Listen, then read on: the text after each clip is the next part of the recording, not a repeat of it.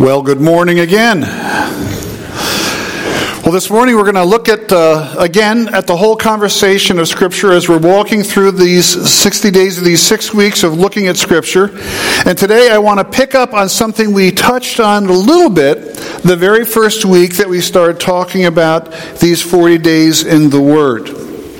So as you look at your notes and you look at your guide, which should be in the bulletin, you're going to see in bold letters on the left side, history, poetry, prophecy, wisdom, literature, and instruction. When you look at the Bible and when you start to read through the Bible, these are the basic 5 themes that we deal with in Scripture. And they're all really, really important. Here's what's cool about this. So again, as we talked last week, the Bible is kind of God's story to us throughout history of His relationship to us, His pursuit of us, His desire to know us, His desire to have a relationship with us. But each of us is different. Each of us is totally different. Some of us enjoy... Does anyone here enjoy poetry? A number of us do.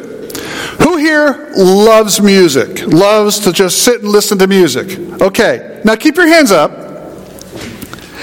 If that's you, you don't realize it, but you are loving poetry most of the time.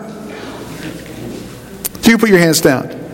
So much of music is in poetry. We just don't think about it that way. But what happens? It just hits us, it connects with us, it meets with us in a totally different way. Music is really, really kind of cool, but it's also crazy subtle. Do you ever find yourself singing a song, and it just kind of comes to your brain, and you start to hum it, you start to kind of bop along with it? And then as you're bopping along with this song, you start to remember the words. And you go, ooh, I don't think I should be humming that. I don't think I should be singing that. But the problem is the tune is just kind of catchy and it grabs you in a different way.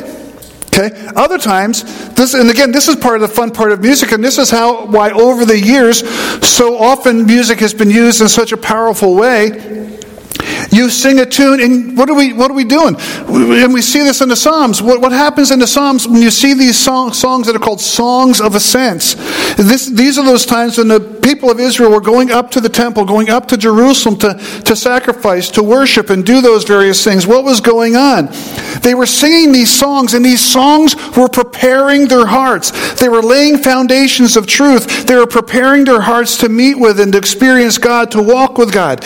And these songs were used in just such a powerful way, and yet it was poetry being sung that just connects with us in such great ways. Now, here's another part. Anyone enjoy history?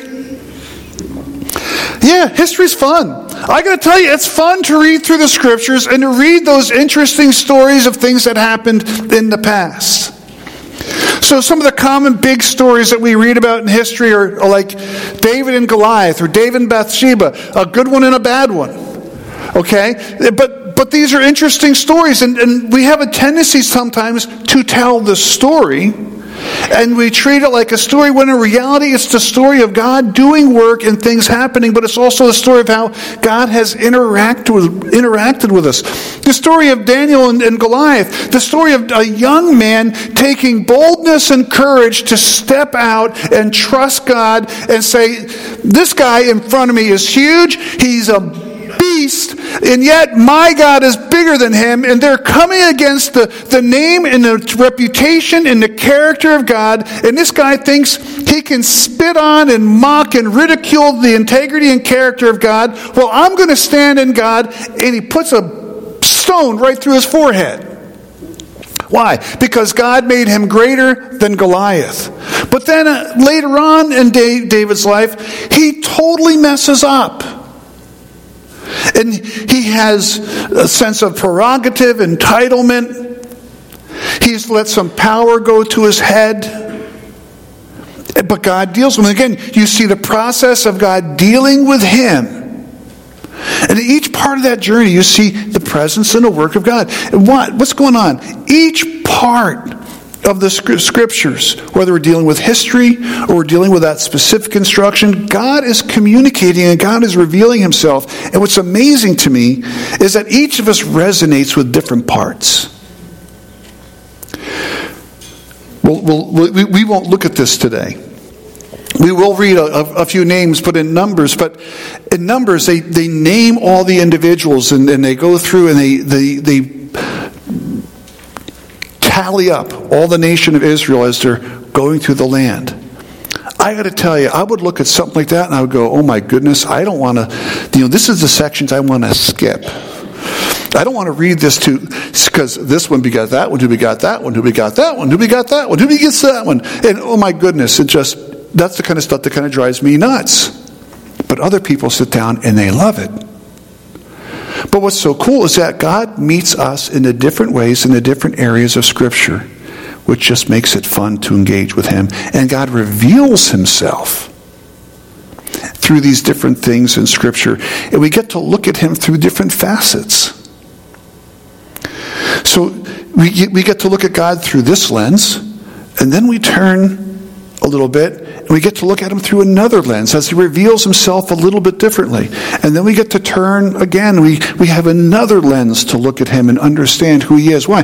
Because we are seeing different ways in which God is revealing himself and different ways in which he connects with us through the Word to experience him and to hear his story of his love for us.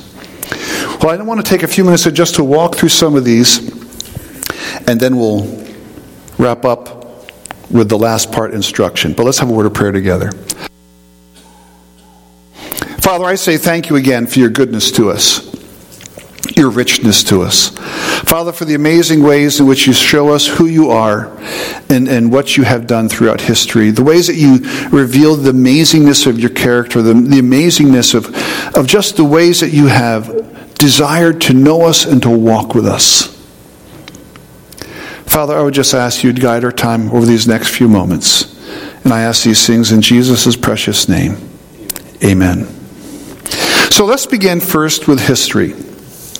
And I just picked one snippet, but one of the things I want you to see is I kind of try to give you an outline of some of those areas where the scriptures deal with history. And so you look at Genesis and Exodus, and then pretty much from Numbers through Esther when you look at your scriptures.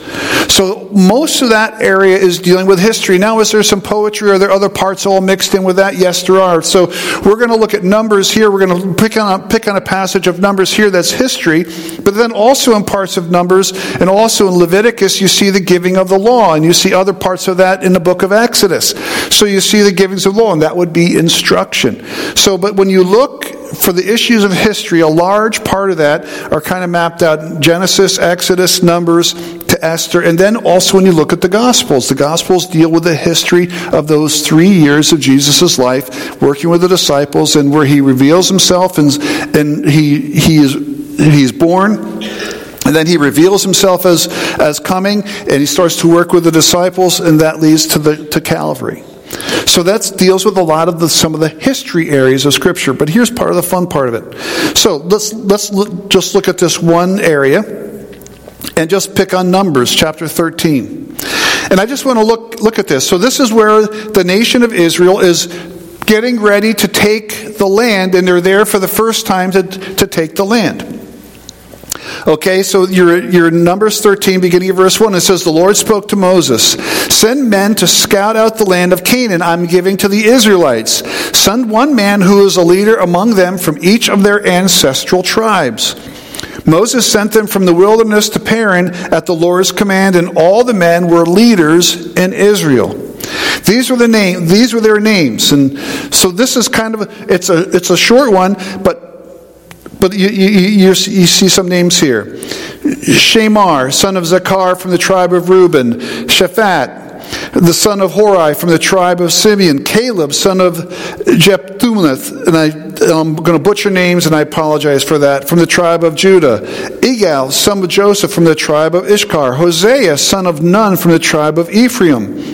Palti, son of Raphu from the tribe of Benjamin. Gadiel, son of Sodai, from the tribe of Zebulun. Gadai, son of Susai, from the tribe of Manasseh, and from the tribe of Joseph.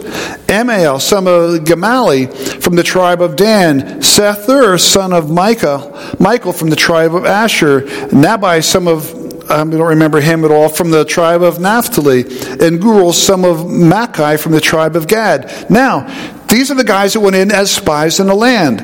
And then you have this little interesting bit in verse 16, because you read through that and you see all those guys and you say, well, where's Joshua? Because I expected Joshua to show up in this conversation. You see that in verse 16.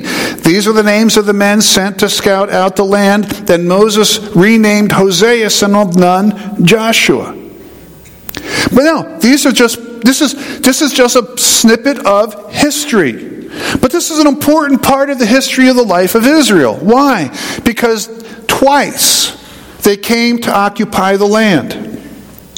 Twice God brought them to the gate of going in to take the land. First, about 3 years after he led them out of Egypt.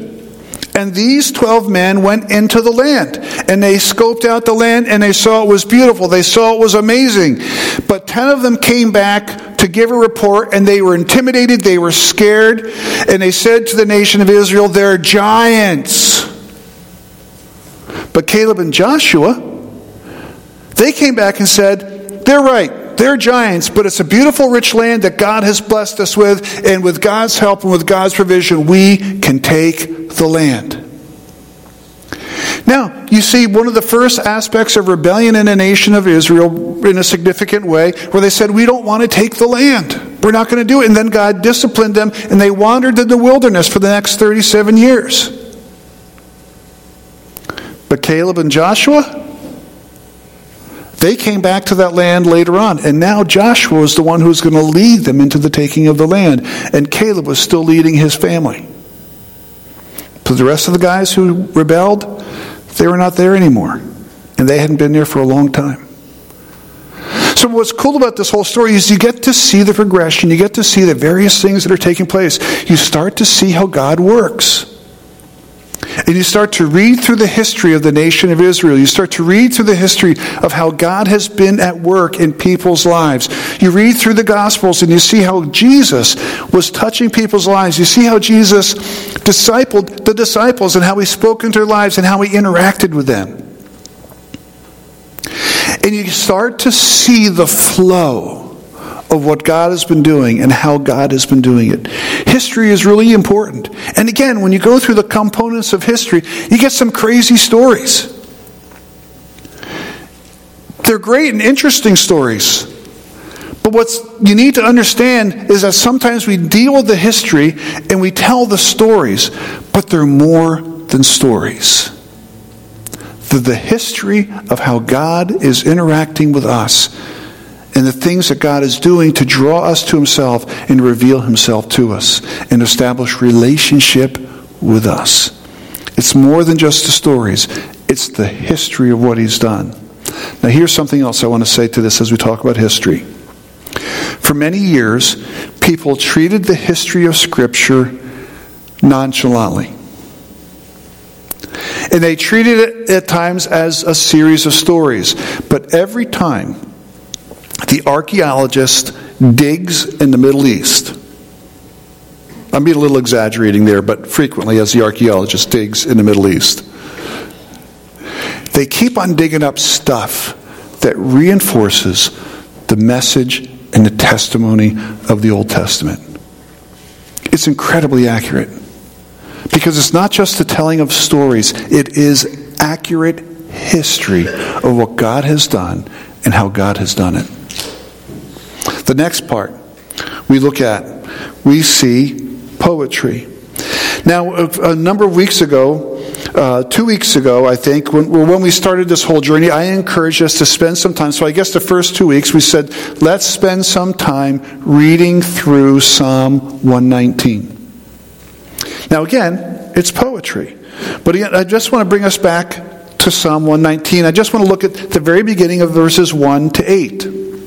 Now, if you look at the screen, you're going to see up there, you see the one that stands for verse 1? But but then there's something to the left of it. You see that? That is intentional. That's not an editor's note. Because part of how poetry works is they do different things. And this is part of what was going on. So when you look at Psalm 119, the writer of the Psalm 119, for each letter of the alphabet, the Hebrew alphabet, so the first word is Aleph, for first letter of the alphabet, he writes a couplet or a series of verses, 8 verses, talking about the goodness of God. And so when you look at Psalm 119, each letter of the alphabet, of the Hebrew alphabet, has a couplet or a series of verses talking about the importance and the value and the significance of God's Word. And then you look at the structure. And when you look, you won't see it on the screen, but you're going to look at the structure and you're going to see one verse or 2 verses together all through. Maybe one verse alone and then 3 verses, but you're going to see, just like you will sit down and read poetry, you're going to see couplets and just structure. And there's just a unique structure to poetry. And that's what's going on. But it doesn't mean that we don't hear the word or we don't hear the significance of what God's trying to communicate, but He's communicating it to us in a different way. He says, how happy are those whose way is blameless, who walk according to the Lord's instruction. Happy are those who keep His decrees and seek Him with all their heart. They do nothing wrong. They walk in His ways. They have command that you have commanded that your precepts be diligently kept. Now, one of the things I want you to notice, as we don't see it, but as it's being presented here, each section is that couplet as we go through. If only my ways were committed to keeping your statutes, then I would not be ashamed when I think about all your commands. I will praise you with an upright heart when I learn your righteous judgments. I will keep your statutes, never abandon me. But what's cool about poetry is it just is a different gateway that connects with us. It connects with our emotions. It connects with our passions. It just connects with us differently.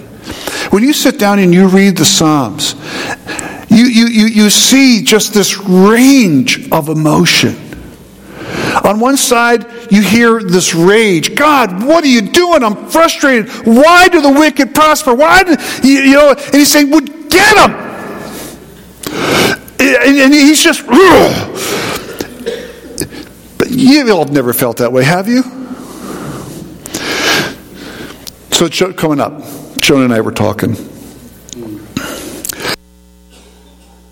And you ever drive your car and someone annoys you?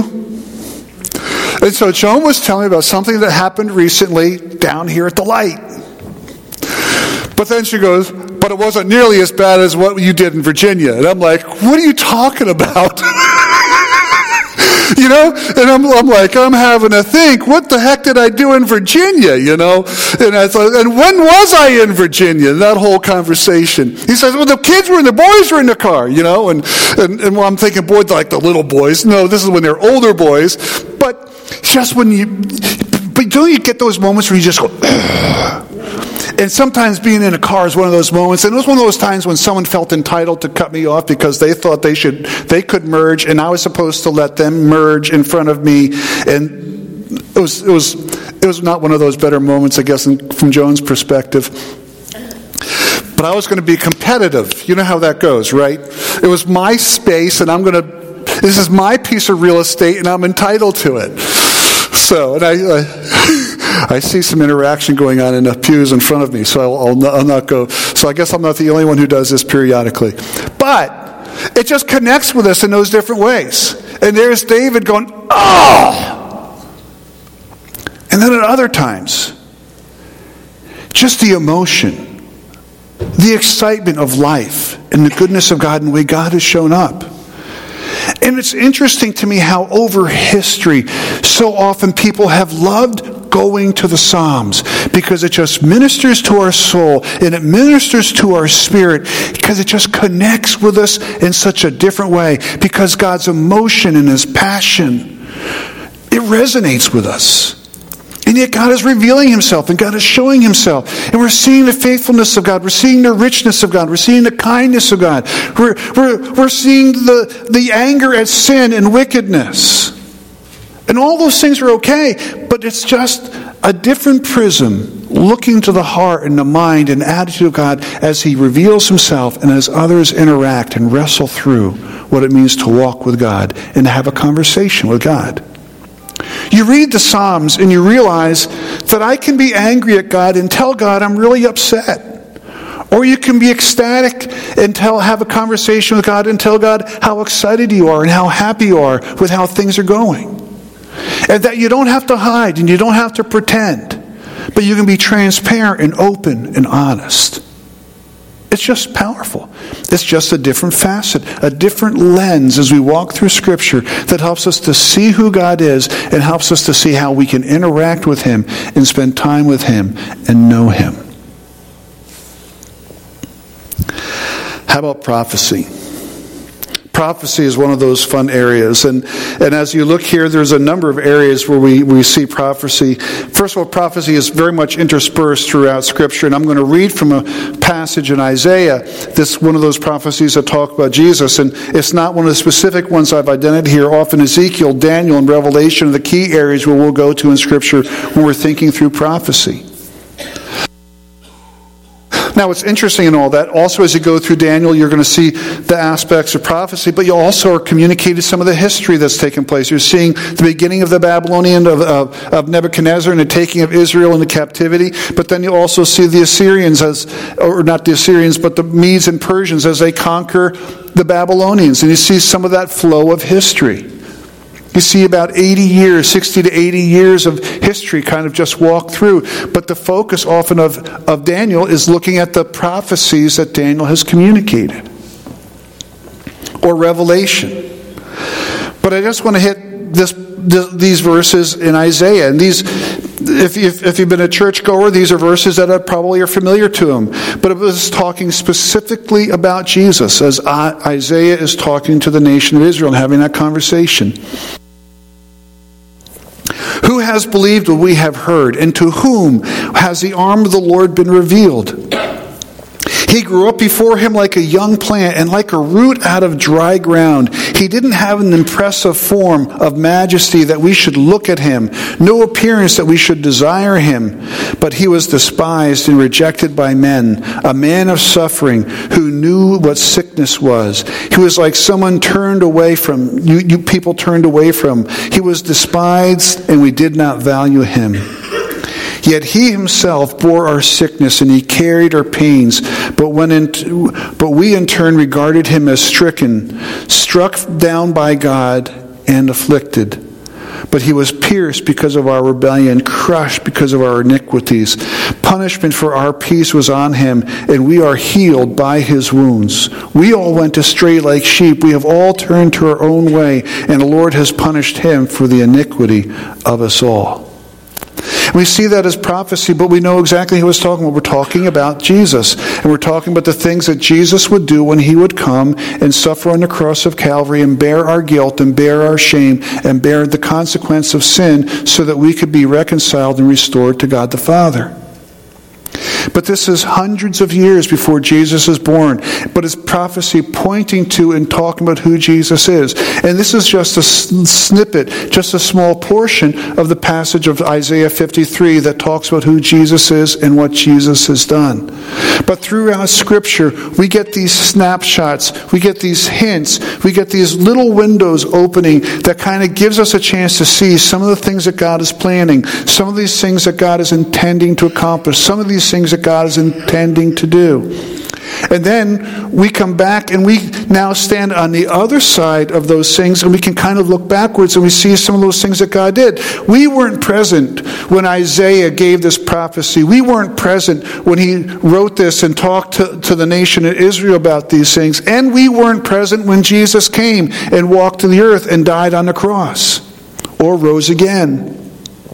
We stand way further in the future, but we get to look through the prism of what Isaiah was teaching and what Isaiah was saying, and then we get to look through that prism and see how God fulfilled the promises and the prophecies that he gave. And we start to get some ideas and insights as to who God is and what God is doing and why God is doing it. Now, there's other prophecy. Particularly when we look at the book of Revelation, we read in the book of Revelation, and we see some of the things that God is yet going to do. And we get to feel like the people that stood under Isaiah's teaching. And say, I hear that, I understand what you're saying, but I'm not sure I fully get and understand what you're saying. I understand your words, I understand the concepts and the ideas of what you're talking about, but how does this happen? How does that work? When you read in Revelation, many years ago, and it would talk about how the two prophets would come and how they would preach and they would teach, and yet how people around the world would see them and hear them. Over time, particularly over the last century, people started to get an idea of how that would happen. But like when my parents were kids, they didn't have a TV, but they would maybe go to the movie theater and they would see at the beginning of a show, a beginning of a movie, there would be like an announcement or like footage and things going on in the world. They might be pictures of what was going on with the World Fair or other things. And that was part of the window of how they would see. And people are starting to say, oh, there's cool ways that we can see these things and reveal these things and cool ways in which these things get known. But they're not happening right away. And again, when you talk in Revelation, you talk about these two prophets. It says, when they are finally executed, the world rejoices, and the world will see it and rejoice right away. And we go, how in the world did that happen? And then today we know probably how that will happen. Because why? What happens today? We can have someone who has a conversation with us from around the world. It was amazingly interesting when Daniel was in South Korea. He was literally on the other side of the world, kind of almost like as far across the world as you can get. The only difference is that I don't think he was below the equator. He was still above the equator. But about as far away from us as you can get, he got. And you could sit down and send a text, and 2 minutes later he'd reply. Or you could sit down and do a Zoom call, and from the other side of the world, you get to have a conversation. And all of a sudden, you start to see. And now, people over time go, you got nuts. The world all over is going to see what's going to happen. This is impossible. And yet, given time, we see how God's word starts to reveal himself and how it starts to manifest. And how what God is saying is indeed true. And that's the power of prophecy. And so God reveals himself in Scripture through prophecy. How about wisdom literature? I really enjoy wisdom literature, and I've referenced these verses before in the past. And as a father, periodically my kids would come and ask questions or say things, and I would say to them, go read Proverbs 3 and 4. I'm just going to read a little snippet of Proverbs 3. But I love what he's saying here. And the whole idea of wisdom literature is it just gives us insight. It's like instruction, but it's also just saying think. Take time to think. Take time to consider your path. But take time to think. My child, do not forget my teaching, but let your heart keep my commandments. For they will provide a long and full life, and they will add well-being to you. Do not let truth and mercy leave you. Bind them around your neck. Write them on the tablet of your heart. Then you will find favor and good understanding in the sight of God and people. Trust in the Lord with all your heart, and do not rely on your own understanding. Acknowledge him in all your ways, and he will make your paths straight. Do not be wise in your own estimation. Fear the Lord. And again, as we talked about this last week, fear does not mean like terror. Fear means respect, honor. Fear the Lord and turn away from evil. This will bring healing to your body and refreshment to your inner self. Son, time out. Take some time to think. Take some time to reflect. Spend some time thinking about the choices you're making. Take some time thinking about the direction you're seeking to take. Pause and think. Pause and consider. And that's part of the challenge of wisdom literature. It challenges us to pause. It challenges us to kind of chase things down in our thought process a little bit and consider the outcome of the choices we're making. To consider the direction that we're going and where that might lead. To put ourselves in that spot where we start to say, okay, I'm interacting with this person in this way. Is that going to be productive or is that going to be destructive? And wisdom literature just gives us that chance to pause and to think. And I've told the story before. But that pause doesn't have to be long, but it prompts us to rethink how we're about to behave. And again, the first time it just boom, just exploded in my life and in my world. It was on a basketball court when I hacked a guy really bad. And I just thought about that verse as that guy started to react. The proverb that says, a soft answer turns away wrath. And I responded gently and said, dude, it was basketball. And instead of getting back in his face, I just kind of backed up and apologized. Diffused the entire situation. And I came back and I said, wisdom, the work of wisdom and pausing and listening and just considering what you're about to do, it just works. And again, we start to see how God is working in us. We get to see what God is doing. And what does God say to us? He says, listen, I have so much for your life that I desire you to experience. And I have wisdom and understanding. I have insight. Just pause. Take a moment to think about what you're doing. Take a moment to think about where you're about to go. Take a moment to think about how you're going to react and respond. Just pause and think for a moment and consider. And that's what God is saying to us. And it gives us insight into who God is, but also reminding us that God has so much more in store for us if we would let Him guide us. And so often, sometimes we come back and we get mad at God and angry at God because God has allowed things to take place in our lives, and yet the whole time God is saying to us, time out, pause, pause. And we go, no, I'm going to hit play. And so we go play, and we hit the play button, and sometimes we say, no, I'm not just going to hit play, I'm going to fast forward. I'm going to rush through this, and God is saying, pause. And then we come back and we get ticked off and we get angry at God because things didn't unfold the way we wanted, yet the whole time God is saying, pause, time out, wait, stop, think, listen, wait, pause. And again, it's just that different piece that helps us to look at a different facet of who God is. To help us to think about life and what's going on in life. And how life can be lived differently and how life can be lived better if we would just take that pause and listen to God. Because He made us, He designed us. And He wants us to flourish. And that's what I love about, as I read through the Proverbs too, by the way. And you read wisdom literature. God is saying, listen, I want you to do this because I can't wait to get you. I can't wait to watch the train wreck of your life. No, the whole time through Proverbs, He's telling us ways that we can avoid the train wreck, ways that we can avoid the disaster, if we would just pause and listen. Why? Because God wants what's best for us. Because He loves us like crazy, and He wants us to be fulfilled and thrilled and happy in life instead of aggravated, irritated, frustrated. If we just learn to pause. Pause. And consider a different path. Pause. And consider a different strategy, a different approach.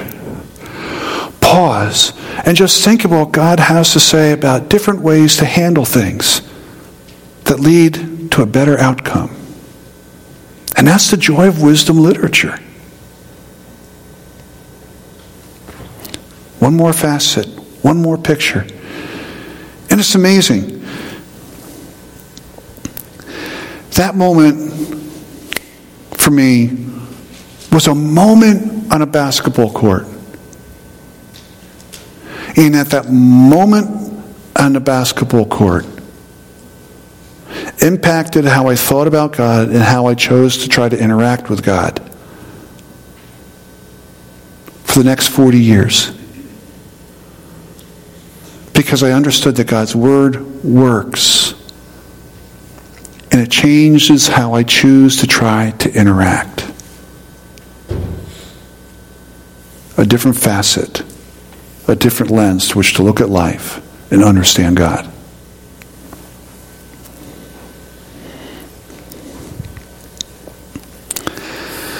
And then instruction. Instruction is God telling us things we need to know and things that He wants us to do. And again, as you look at instruction, you see this a lot in Exodus to Deuteronomy and different parts as God gives the law. And then you look at the major and the minor prophets. And again, we talked about this a week ago, but all through the major and the minor prophets, as God is having conversation with the nation of Israel, God is not going back and amending or restating, fixing or modifying the law in what He said to the nation and what He said to others. But rather, these prophets are teaching and saying, guys, this is how you need to apply it. These are things that God wants you to understand in light of this. And so this instruction takes place. And when we read through this last week, in particular as Paul walks through this instruction in the book of Romans, and he helps us to see how Jesus fulfilled the law. And so now there is a new covenant. Why? Because the old covenant is fulfilled, and now there is a new covenant. And Paul in Romans walks through that and teaches us that and explains that that's all instruction. Instruction is when someone sits down and says, these are things you need to know. These are the things that need to take place. Now, our culture has a huge value of instruction. What's interesting to me in our culture is that we have a huge commitment to the value of instruction, but we don't have a huge commitment in our culture to the value of wisdom. And we have bought into the understanding that if we have lots of information, we will be able to make good choices, when in reality, good choices often flows from wisdom, not just having good instruction. Now, when we have good instruction wedded to good wisdom, then we really have the privilege and opportunity to make wonderful decisions, because now we have wisdom and insight to guide our path. And instruction is about giving us insight and understanding. So during this process, I've been encouraging you guys to spend time reading the Word. And over these last couple of weeks, I have been asking you to highlight specific verses that might stand out to you. And so if you look over the last couple of weeks, I've said you're reading through a chapter a day pretty much, and we're reading through a section. What stands out? If there's a spot where you would like to pause, slow down and read a little bit more, or just slow down and kind of focus in on something, where might some of those places be? So for me, as I kind of looked at some of that, this is one of the places where I kind of wanted to slow down and would think I would want to do that. Now, so I'm going to do two things. One, I want to talk about instruction, but I also want to talk about the bottom part of our page. Because I want to encourage you this week to go back to some of those verses or some of those passages that you've picked out. And you said, these are verses I would like to go back and spend a little bit more time on. Now, I'd like you to pick out 6 more verses for the next 6 days and do that on those verses. And just take some time now to focus in on just a couple of verses. And we're going to do something a little different next week, and that's all okay as we're walking through this and talking about being people who are students of God's Word and understanding and embracing God's Word. But I wanted to do this, and so for me, as I kind of thought about these verses, what stood out to me We're 6 verses in James, and as you see them there, James 22 to 25, I guess that's 4 verses, and then 3 other verses, James 13 to 15. But for me, as I processed that, I kind of was looking at them reverse instead of in the order that they came. So you see it up there? That's so fun with technology. I can kind of reverse them and put them there a little bit. So it says, "But be doers of the word and not hearers, only deceiving yourselves. Because if anyone is a hearer of the word and not a doer, he's like someone looking at his own face in the mirror. For he looks at himself and goes away, immediately forgets what he looks like, or what kind of person he was. But the one who looks intently into the perfect law of freedom and perceives it, and is not forgetful hearer, but a doer who works, that person will be blessed in what he does." Pause there for a second. Don't go any further for a moment. But I love this idea. Guys, listen to the word and apply the word. Now, how many of you look in the mirror on in the morning? Now, you might be like, look in the mirror and go, "Oh, I got to do some work here." Okay? You might have some fun with that. But you kind of get up in the morning, you get out of the shower, whatever, you look in the mirror and say, "Oh, my hair is like this. I got to deal with the hair." You know, but how often you do that stuff and you open the cupboard, and then you open the cupboard and say, "What am I opening the cupboard for? Oh, it's time to get going." You turn around. No, you remember why you opened the cupboard. You opened the cupboard to if you're, most guys don't wear makeup and that kind of stuff, but you open the cupboard to get your makeup or to get your brush, to get your toothbrush, whatever that might be. But you open the cupboard and you're opening that cupboard so that you can get things to kind of address what you just saw in the mirror. But he's saying someone who doesn't listen to God's word and is a person who opens the cupboard, forgot exactly what it was they were just looking at, forgot exactly what it was why they opened the cupboard, and they don't even bother closing the cupboard. They just turn around and walk in and walk out to get dressed, and they walk out for the day because they're not thinking about what's going on. We shouldn't be doing that. We should be people who are remembering God's word and applying God's word. And as you look down at the verses down below, I asked the question, so what is it about this passage that first prompted me to choose it for reading this week? So for me, as I thought about these verses, it just reminded me, as I walk my journey, I want to walk in a way that honors the Lord. But sometimes I blow it. Anyone here blow it? Okay, and I don't want to blow it. I'd like to blow it less. So that's part of why I chose these section of verses. It says, slowly reflect and read the verses 5 or 6 times, and what connections or thoughts stand out. And again, you start to chew on this. You start to think about this and start to process what's going on. I really need to be a person who's paying attention, who's letting the word reflect back into my life what's going on in Andrew. And I need to be willing to let God poke me and prod me and say, "Andrew, I think you should be working on this." Or, "Andrew, I think you should be paying attention to that." And then you kind of chase it down, and what specifically sometimes are the things he might be poking or prodding, and to be honest with myself in that conversation. How do these things apply to me? And then sometimes you might want to use that verse as a prayer guide. So for me, I connected these verses with the other verses that came before. And here's what it said. No one undergoing a trial should say, "I am being tempted by God." Since God is not tempted by evil, and he himself does not tempt anyone. In fact, as I was looking at the verses up above, what does he say later on in that verse? He says, he helps me to see what's going on. He helps me to be aware of what's going on. It's not God who is doing stuff, it's ultimately me. But each person, verse 14 says, but each person is tempted when he's drawn away and enticed by his own evil desire. Then after his desire has conceived, it gives birth to sin, and when sin is fully grown, it gives birth to death. And so for me, as I've wrestled through this and I think through this, I need to be looking in the mirror, and I need to be asking honest questions about those things that are surfacing up in my life that are seeking to distract and derail me. But for me, as I did the reading, this is one section of Scripture, one of those snippets that I said, I want to kind of come back and I want to look at this a little bit more, and I want to chew on this and think on this a little bit more. Now, I gave it to you guys, and you can have fun kind of looking at this. for today or tomorrow, whichever that is, but I would encourage you to fill in the next 6 days other verses that you said, these are key verses that I want to look at. These are verses that I want to think about. But this is the value of instruction. Instruction, teaching, it comes along and says, if you want to do something better, and you don't like how it's working right now, this is a better way to do it. We had a fun conversation yesterday. We got talking about working on cars, and we got talking about YouTube.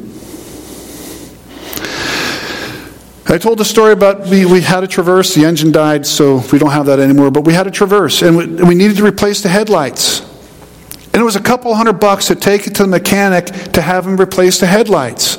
And someone said to me, says, you should look it up on YouTube. And so I looked it up on YouTube, and I could buy the headlight myself for like $20. And then with my drill, but it told me how to do it. It says what you need to do is you need to take these screws out of your wheel well. You need to peel it back, and then you need to reach up in there. You can't see it. You're going to have to go by feel, and you're going to get here. And it tells you how to do it. See, basically instruction is kind of YouTube for life, but from God's perspective. And it tells us and encourages us how to live life. And so you look to watch the YouTube video. I followed the YouTube video. I changed the light bulb. It didn't cost me $200. It cost me about 40 minutes of time and the cost of a bulb. But I followed the instructions of YouTube. That's what God's Word does. That's what instruction does. It walks us through the process of how to live differently, of how to apply God's Word in a way that really works in life. Wisdom encourages us to pause. Wisdom encourages us to consider the bigger picture and look around and see, what am I doing? What should I do differently? But instruction tells me how to do it differently. It walks me through the process of how to live differently if I'm willing to let God do that in my life. And again, it's just a different facet. Now, men, how often do we take the instructions and throw them away? And ladies, you might do the same thing. And we say, I'm going to do it my way. But so often it's better to take time to read the instructions. Just read the instructions. It saves us a load of grief. And that's what God's Word does. That's another facet to understand God. So, history, poetry, prophecy, wisdom, instruction. All different facets, all different angles through which God reveals Himself and shows Himself through His Word. Insights and windows to understand who God is and what God is doing. If we'll take the time to listen, if we'll take the time to look, if we'll take the time to engage. And I want to encourage you to do that. And again, this week, fill in those 6 blanks and take the time this week to spend time with God, letting Him work in your life as you process through and go a little bit deeper into those areas, into those verses that stood out to you as you've been reading these past few weeks. Let's pray together. Father, I want to say thank you again so very much for your goodness to us, your richness, your kindness. Father, I thank you for your word and what it does for us as we engage in it. Father, you have been really good to us. And I want to say thank you in Jesus' precious name. Amen.